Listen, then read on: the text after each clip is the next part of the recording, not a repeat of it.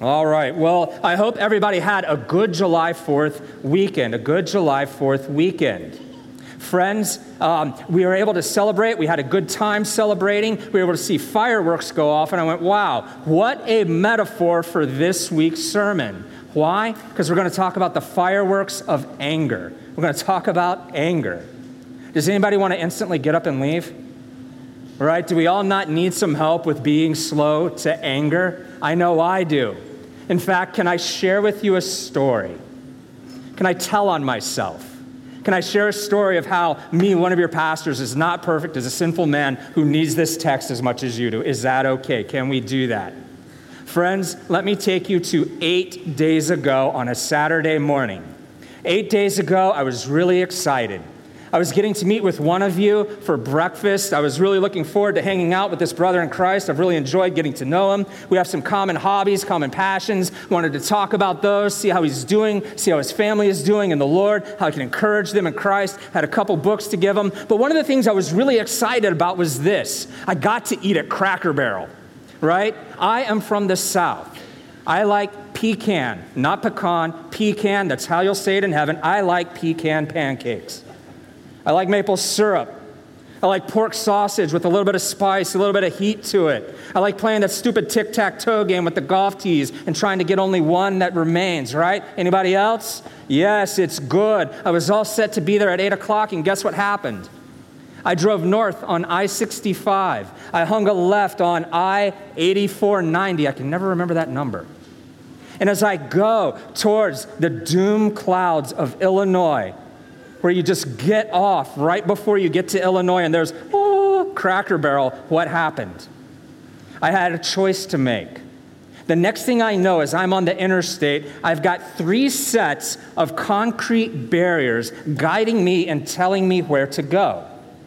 It's not clearly marked. There's not good signs. It's like, what's going on here?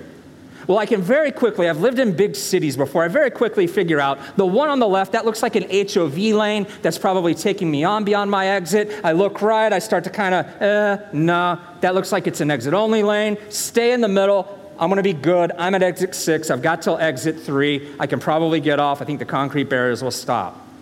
Exit 5 goes by. No break in the concrete barrier. Exit 4, still no break, no end in sight. I'm starting to go, what's going on? And as I watch exit 3 go by, my internal temperature starts to rise because I feel bamboozled. I'm like, what's going on? Did Governor Pritzker and the Illinois DOT reach its ugly tentacles into my beloved Indiana, and they are forcing me to drive to Illinois, and they're going to drop me off at an exit where, guess what? I'm going to have to pay $10 in tolls just to do a U-turn, right? Anybody been there? Know what I'm talking about? Can I tell on myself? Can I go a little deep? Can I roll down the window of my sternum, share with you my heart in that moment? Here's the conversation I started to have with myself. John, you drive a 6.2-liter V8 with 4-wheel drive. That concrete barrier, I'm pretty sure I can take it. I will be out $500 in deductible, but that thing will be dead. And that actually sounds like a very Hoosier thing to do, right? Like, we're libertarians. Don't tread on me, right? My congregation will be proud of me. Did I do it? No. Was I about to do it? Not really. Not going to happen. Did I want to do it? 15%? But did I have that conversation with myself? Yes, 100% guilty. I need help with being slow to anger. Anybody want to cop to that? Well, amen. There is good news, there is godly guidance, there is holy help in 3 Proverbs that we're going to read together today. I'll read them as we go, but here is how we are going to organize our text. There's only 2 points, and no, it's not because I'm going on vacation today. There are 2 points as we look at 3 Proverbs. Here are the 2 points of where we're going to be today. Our first point is this. We're going to look at being self-controlled, slow to anger, and we are going to see the value we gain from being slow to anger. The value we gain. The second thing we will see are the viewpoints, the gospel viewpoints we need to become self-controlled or slow to anger. The value we gain, the two viewpoints we need, that's where we're going. Let's hop right in and see the value we gain when we lead self-controlled, slow to anger lives. Go with me, Proverbs chapter 16, verse 32. It should be up there on your slides. Friends, this is God's holy, inerrant, inspired, and infallible word. Proverbs 16:32. Whoever is slow to anger is better than the mighty, and he who rules his spirit than he who takes a city. Well, let's unpack this proverb together. Where are we going to begin? Look at that word mighty. Let's start there. Look at the word mighty. Let's start there. Who is this mighty one? Who is this mighty one? Who does Solomon have in mind? Friends, I think it's pretty clear that Solomon has a military hero in mind. How can I say that? Here's the first data point. Look at how mighty is in parallel with he who takes the single man who can take a city all by himself. That's pretty crazy, right? But do you see the link there? That's data point number one. Data point number two is this. Who was Solomon's daddy? King? Very good, King David. King David was one of Israel's fiercest, most beloved, mightiest warriors. That's who his dad was. But that's not all. That's not all. How many of you have heard of King David's special military detachment, his own like Green Beret, Army Ranger, Delta Force up here, Navy SEALs down here? How many of you have heard of King David's special detachment called the 30? The mighty ones. The mighty ones. They did amazing things on the battlefield. Those were the ones that Solomon saw in his dad's house. May have even trained him, the mighty ones. That nickname, mighty ones, comes from the same exact Hebrew word that is translating mighty here in Proverbs 16. Friends, I think when we see it through this backdrop, it's very clear that Solomon has a military hero in mind. Can I tell you about a military hero who would fit Solomon's description, an American soldier fighting during the Revolutionary War? Can I tell you his story? First time out, where's Derek Buckley? Derek, we love you, buddy. We're not making fun of the British. London is my second favorite city. We love having you here, brother, all right? Can I tell you about Peter Francisco? Peter Francisco. Who was Peter Francisco? He's an American military hero.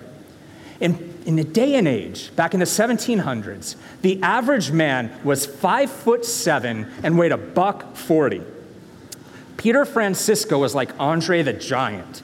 He stood at 6'8" and weighed close to 270 pounds. The dude was twice the size of the average man.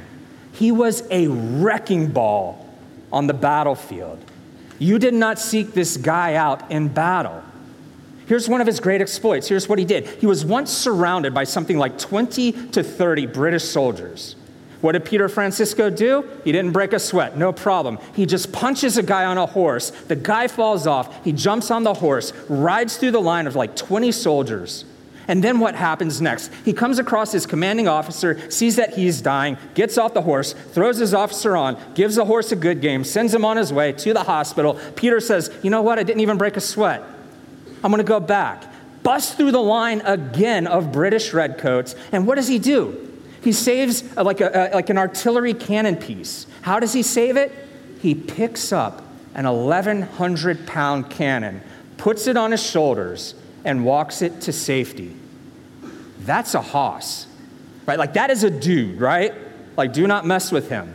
When General George Washington learned about this man, what did he do? In a day and age where muskets, rifles, and cannonballs ruled the battlefield, what did George Washington do? Did he invest in technology? No. He went out and he had a specially commissioned sword made for Peter Francisco, a 5-foot broadsword. How are we going to win the Revolutionary War? This guy with a sword, fighting cannons. Kind of odd, right? That's how amazing this man was in battle. Here's the single greatest deed Peter Francisco did, and this is how it fits our proverb. One day, the American soldiers realized we need to take this fort. It was up in New York. We've got to take this fort.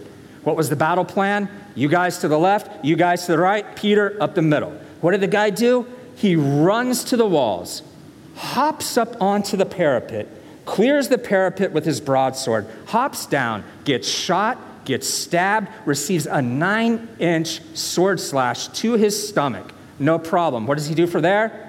He kills 12 guys, races to the British flagpole, drops the flag, throws it on the ground, runs the American flag up and says, boys, come on in, we're good. Is that a man who could take a city? That's pretty amazing, right? This guy fits Solomon's Proverbs to a T. Why am I telling you this story? Why are we spending so much time here? You need to see, as we go back to the text, you need to see that Solomon is saying, when you become slow to anger, you are better than Peter Francisco. Is that not mind-bending? Is that not crazy? Don't you have a little trouble believing that? I'm better than that? What does that even mean? How could I possibly be better than that guy? Let's break down that word better. That word better translates the Hebrew word tov. Tov. It's translated usually good, but it's a ball of meanings. It usually has multiple layers to what it means that something is good or better. It's like a diamond with a lot of facets, and as you turn it around in the sun, as the sun hits it, every little facet sparkles. What are the different facets? What are the different layers to tov and better than? Let's look at them. What's the first layer that we need to unpack? We need to unpack this. Better here means useful. It means useful. It means that the person who is slow to anger is more useful than a military hero. You are more useful to your family. You are more useful to your church. You are more useful to your place of employment. You are more useful to society than a conquering hero is when you are slow to anger. How so? That sounds like a pretty bold statement. How so? Think about it this way. The hero brings peace in short spurts by winning battles that last 1 or 2 days. The person who is slow to anger becomes a bedrock who brings peace in the people around him, in his community, and in society at large over the course of his or her lifetime. You are more useful. That is one way. You are better than Peter Francisco. What's the second layer? If the first is useful, the second layer is this. You are actually stronger. You are stronger. What do we mean by stronger? Let's break that down. You see, if a military hero wins battles that last like a couple days, maybe a siege that lasts a couple of months up to a year, that's fine, that's great, that's good. But when you are slow to anger, you win day after day, battle after battle. You win a war against your temper, and a war that lasts your entire life. That really does require a greater strength than anything I ever saw on the battlefields of Iraq. You're more useful, you're stronger. What's another way that you're better? What's the third way that you're better? You are better in this way. You are a better representative of who our God is.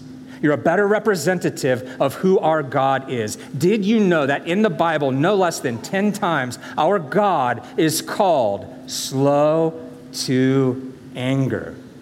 That is fundamental to his character. That is fundamental to who he is. When he is called patient, when he is called long-suffering, that's the same concept, the same idea. Your God is slow to anger. He is slow to anger. And friends, when you think about it, when you represent him better, you are more useful to him. Why?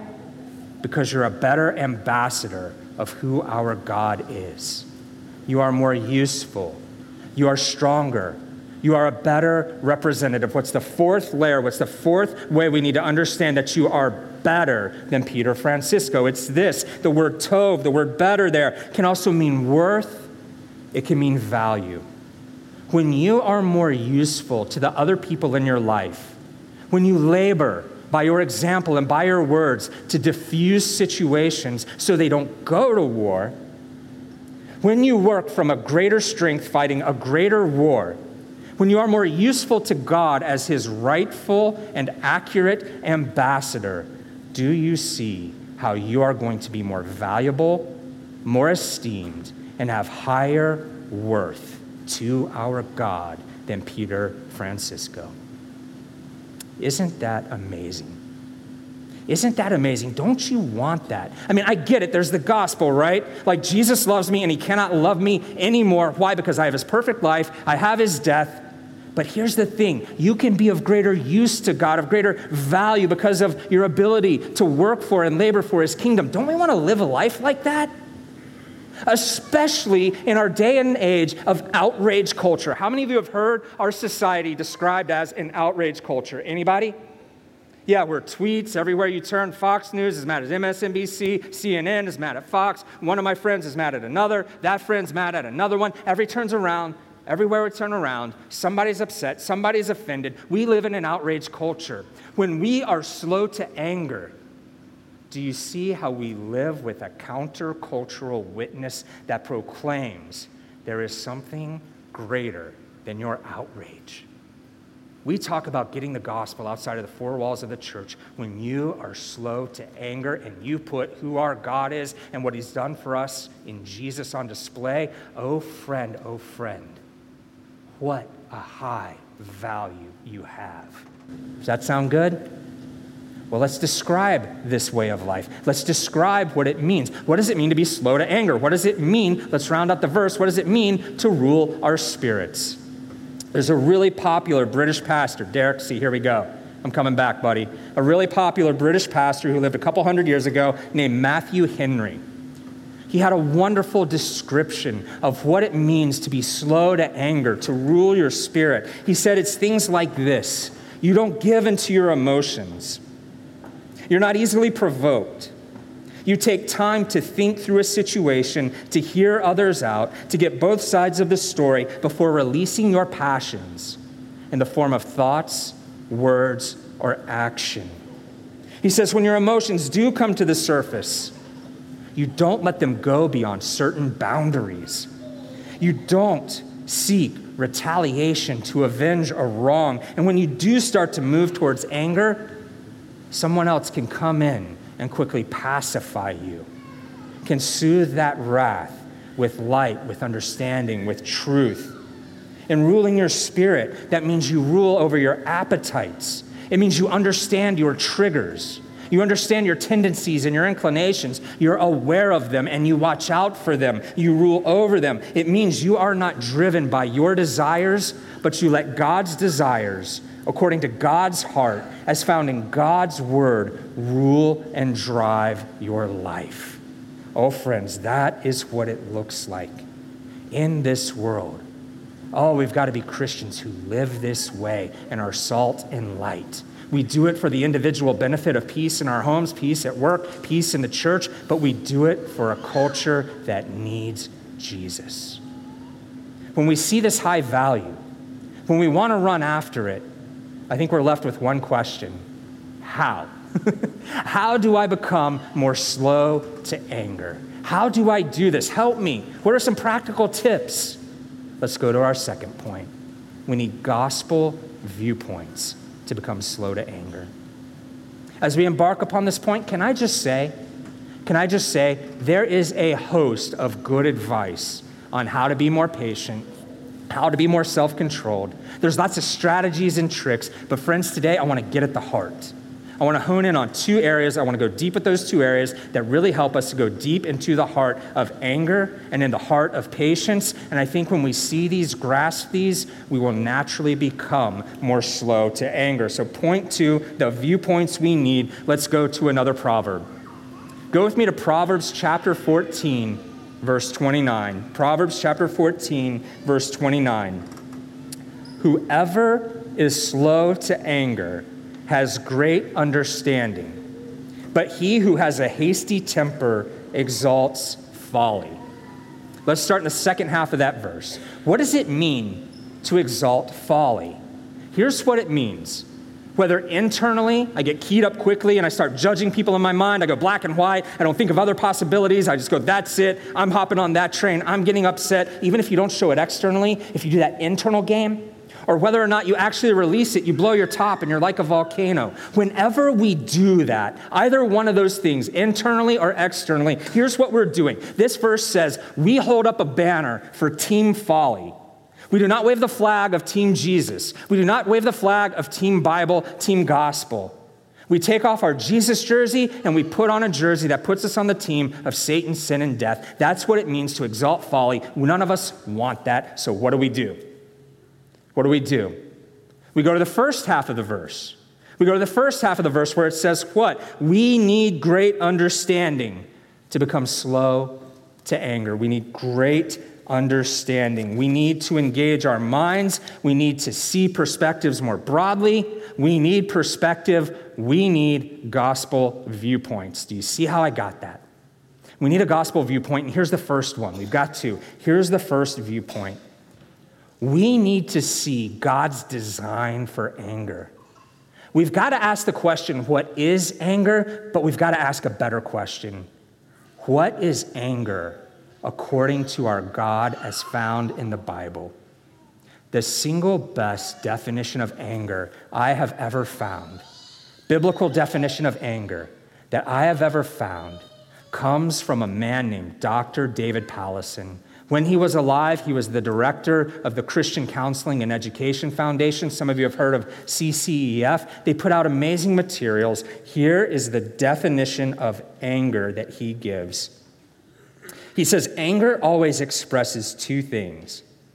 It identifies something in your world that matters to you. So number one, anger identifies something in your world that matters to you. And number two, it proclaims that you believe that something is wrong.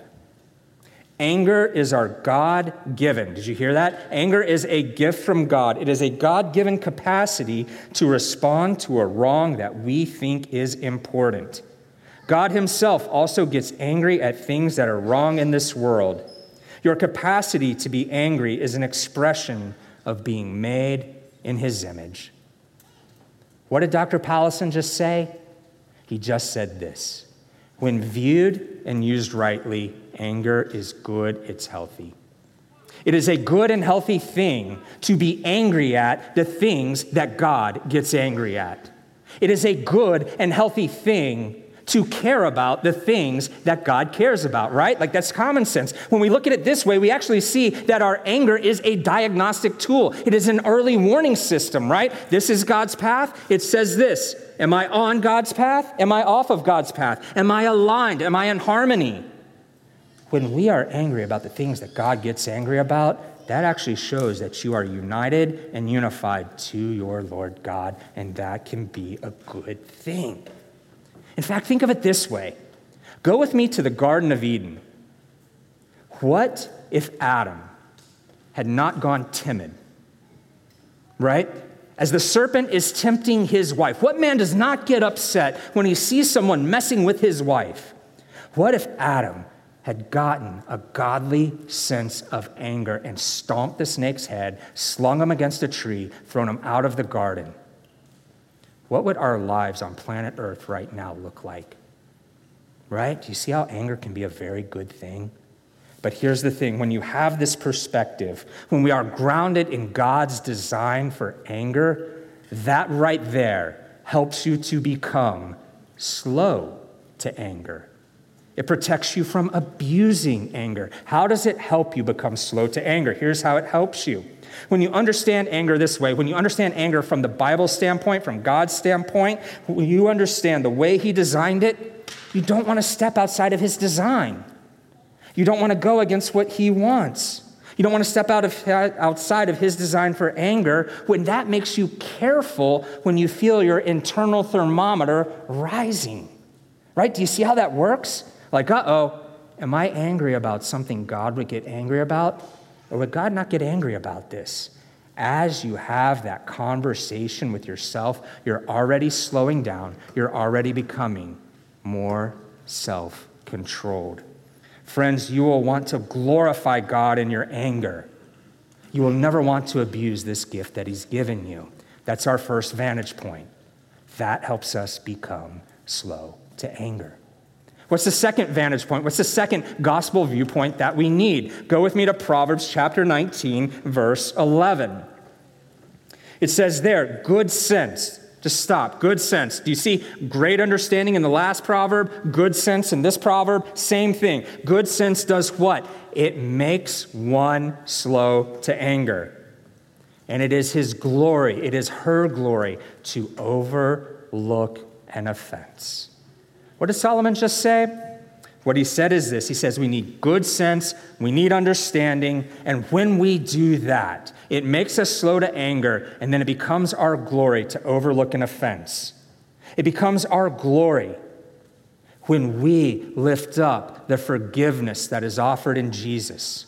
When we approach anger the way Christ approached the cross, you take on a different quality. You become a winsome, attractive human being who radiates Jesus. That's what he just said. So how do we get that good sense? Well, we need our second perspective, our second gospel viewpoint. What is that second gospel viewpoint? If the first was to ask, what is anger according to the Bible? Let's look at the process, the dynamics by which we become angry. A New Testament scholar, a man named Dr. Bruce Lowe, has given a wonderful insight into the process of how our engine starts to rev, how it starts to redline and the RPM start to go high. He gives us something called the 3 Ps. How many? And what letter of the alphabet? Now you can go teach somebody, right? 3 Ps. What's the first P? You perceive a motive. The second P is position. You perceive a position. You perceive a motive. You perceive a position. What's the third P? You start to take pleasure in another person's pain. Let's give an example, and let's see how this plays out, and let's see how this can help us be slow to anger. Let me give you just a really shocking example, a hypothetical. Let's say I shove you. Let's say I push you. If I push you at the grocery store checkout line to get in front of you, will you get angry? Duh. Thank you, Captain Obvious. Yes, I will get angry. But if I push you to knock you out of the way of an oncoming semi-truck, will you get angry? No. You'll be grateful. My motive and how you perceive my motive in pushing you determines whether or not you will get angry. Common sense, right? Now let's look at position. Same example. Let's look at position. That's perceiving a motive. Let's look at position. If I push you to get out of my way in the grocery store checkout line, you will get angry. But part of the reason you will get angry is because of the position. I just said by my actions, I am here, you are here. My desires, my priorities, my agenda, my interests are up here, yours are down here. When you perceive that somebody has put themselves in a higher position than you, you will get angry. But when I push you to get you out of the way of a semi-truck, and I even potentially take on that hit myself, what have I done with respect to position? I've said, I am here. You are here. And so you don't get angry. Do you see how perceived motive and position work together and are part of the dynamics of our anger? When you see that, the third P automatically makes sense. If I say you are here and I'm going to shove you because I'm up here and you're angry, do you see how you will start to take joy? You will start to take pleasure in my being lowered, in my getting a comeuppance, and you will start to scheme and plot to see my downfall, to see my humbling. You will take pleasure in that. And when you start to do that, you are at high risk, I am at high risk for having a temper, for being quick to anger. Glorified common sense, 3 Ps, super helpful. Now let's go back and let's spiritualize those 3 Ps. Let's start with a perceived motive. Somebody shoves you out of the way. Somebody shoves you out of the way. What if we could go find out their actual motive? What if we could stop and say, wait a minute, I don't know their motive. That person might be on the way to the hospital to take food to somebody who's taking care of a dying relative. That person might be getting food to a pregnant lady, right? Like, we don't know the motive. Can we just own the fact that we cannot live in black and whites when it comes to judging the human heart? When we stop and we slow down and we go, wait a minute, I'm perceiving a motive, hold on. Do you see how that will slow you down and you can handle that injustice with tact, with grace, with firmness. Like, I'm not calling you to be a coward. I'm not calling you to stuff it. But you will handle your anger in a much different way. Why? Because when you back up from a perceived motive, you are now being slower to anger. What about this? What about position? Let's spiritualize position. When you remember that your Savior took delight in seeing that you were here, he was here in heaven. He took delight in lowering himself, coming to earth, taking on the limitations of humanity. And then he went one step lower and lowered himself into the grave, allowing himself to be unjustly killed. Why? So that as he rose, he could raise you and put you on heaven's foothold. Do you see how it's not that big of a deal, or it takes the sting out of other people lowering you? When you look at position relative to Christ and his position in the incarnation, in his crucifixion, and then that leading to his exaltation, that brings your exaltation, do you see how that helps you to slow down? When you bring Jesus Christ into your anger, something different starts to happen. When you think about Jesus and you invite him into your anger, you start to think about that other person's eternal destiny. You start to think about, are they heaven-bound or are they hell-bound, right? You start to think of their alignment with God's will. And when you see that somebody who's not a Christian is not aligned with Jesus, when you see a Christian who's off the well path and on a beaten path and is off of God's ways, that right there makes you sad. That makes you more sad than angry. And when you do that, when you have that dynamic manifested in your life, you are now living out Jesus' words as he was being crucified. Father God, forgive them. They know not what they do. When you have that perspective, you will become much slower to anger. Let's look at the third P, pleasure. Let's spiritualize that one. Does anyone in this room really want to cop to taking joy in another person's pain? No. No one wants to be that. That's silly, right? Here's the thing. When we stop, when we reflect on where that other person is at, where that person is at before the Lord, and when we do that in the midst of our pain, friends, that slows you down as well. Do you see how when you're angry, the warning signs, the engine revving, the wife, the husband, the kids saying, you're looking mad, if you stop and say, wait a minute, am I perceiving emotion? Let me think through position, and let me think through if I really want to take pleasure in another person's pain. That perspective, that gospel perspective, helps you to slow down. You become much slower to anger. Now that may sound good, and it's helpful, right? Like when we understand anger through God's eyes, when we understand the process by which we get angry, when we slow those things down, we become slower to anger. But there is a final and third gospel viewpoint we need, and it is this. We'll close here. We said earlier that our God is slow to anger. Let's slow down and let's see this principle play out on the pages of Scripture. Go with me to the Garden of Eden. When Adam and Eve sinned in the Garden of Eden, did God zap them? No, he zapped two animals and clothed them in their nakedness as a symbol that he would one day clothe their sin with Jesus' righteousness, and he sent them out to go out and to have children. That is a God who is slow to anger. As Adam and Eve had children, and the children universally went away from God, as we arrive at Genesis 6, we finally see God act. He had been slow to anger. He did not zap humanity, even though the majority, the overwhelming majority, the supermajority was in open rebellion against him and ignoring him. It was not until there was one man left named Noah, one man alone, who sought God's righteousness, that our God finally said, enough. This is out of hand, and he sent the flood. That is a God who is slow to anger. Fast forward to the Exodus. when God's people are imprisoned in slavery in Egypt, did God just give Pharaoh one plague and then zap him and zap Egypt?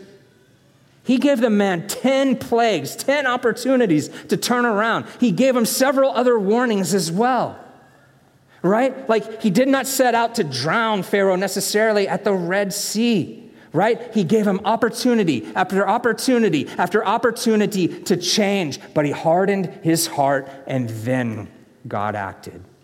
Then God removed Pharaoh. That is a God who is slow to anger. Friends, we can fast forward through so much of the Old Testament where we see time and again. Let's go to the wilderness, right? Let's go to the wilderness. Israel's just been freed, right? They've seen the miracles of the plagues. They've seen the miracles of the Red Sea. They've seen the manna from heaven. They've seen the quail go back and forth. They've seen water from a rock. And what do? They grumble against the Lord repeatedly. What do? They take God's gold that he plundered from Egypt, and what do? They make a golden calf. They make an Egyptian god, and then what do? They bow down to it. They provoke the Lord to anger. Did he zap them and just wipe them all off the face of the earth? No, he relented. Why? Because of the pleading, the mediating work of one man, Moses.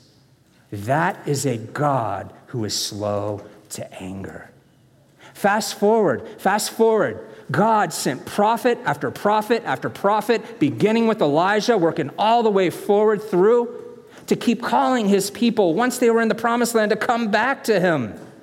If you look at the time of God sending Elijah and beginning this intense pattern of sending prophets to Israel, all the way forward to the time where they were sent into exile, that is 300 years of warnings, of turn back to me, before he finally said enough and sent them into exile. Is that a God who's slow to anger? Where do we see this quality of God the most? We see it at the cross. We see at the cross that our God really is the Lord in the book of Exodus, who is merciful, who is gracious, who is slow to anger, who is abounding in steadfast love and faithfulness, forgiving iniquity, forgiving transgression, and forgiving sin. We see this at the cross where God went further than being slow to anger. He went further than that by putting an end to his anger and his wrath by sending Jesus to die on the cross for you and for me. For all those times where our tempers have flared, even in our thought life, we have tempers that go off. Our speech when our tempers go off, but our hands when the temper affects them. We have not borne the image of a God who is slow to anger. Can we just own that? But here's the thing. In his mercy and his love and his grace, from his heart that is slow to anger, God himself came to this earth to live in our place, to walk in our shoes. Think about what it was like to be the Son of God, Jesus Christ, walking this earth every day, seeing open rebellion against God's law. Think about what it was like for him to see the effects of the fall as he found the demonically oppressed, as he found the lame, the deaf, the mute, even little children dying. All of that a result of Adam's first sin. Wouldn't that be enough to anger him? Every day he's on planet Earth, and yet what does he do? He perfectly images the God who is slow to anger. Jesus Christ got it right where you and I got it wrong. He was slow to anger. But he didn't just come to live a life of being slow to anger. No, he went to the cross to put an end to God's anger and God's wrath at our sin. And now, by faith in Jesus, God looks at you and me and sees Jesus' perfect life of living with self-control. He no longer sees you in your temper. No, he sees Jesus' perfect self-control. Your temper and all that it has wrought is as far from you as the east is from the west when you have faith in Christ. Would you come to him today if you do not know Jesus? Moreover, this is a wonderful God. This is a wonderful Savior. How can we say thank you to him? By doing these two things. Going out and pursuing that life of high value where you become slow to anger. By going out this week, remembering those two vantage points. I need to remember anger through a biblical lens, and I need to remember the process of becoming angry and how I become angry. And I need to slow that down through the 3 Ps. That's how you image a God who is slow to anger. That's how you grow in self-control. Amen? Let's pray. Well, Father God, you are the Lord, merciful and gracious, slow to anger, abounding in steadfast love and faithfulness, forgiving iniquity and transgression and sin. You give us what we do not deserve.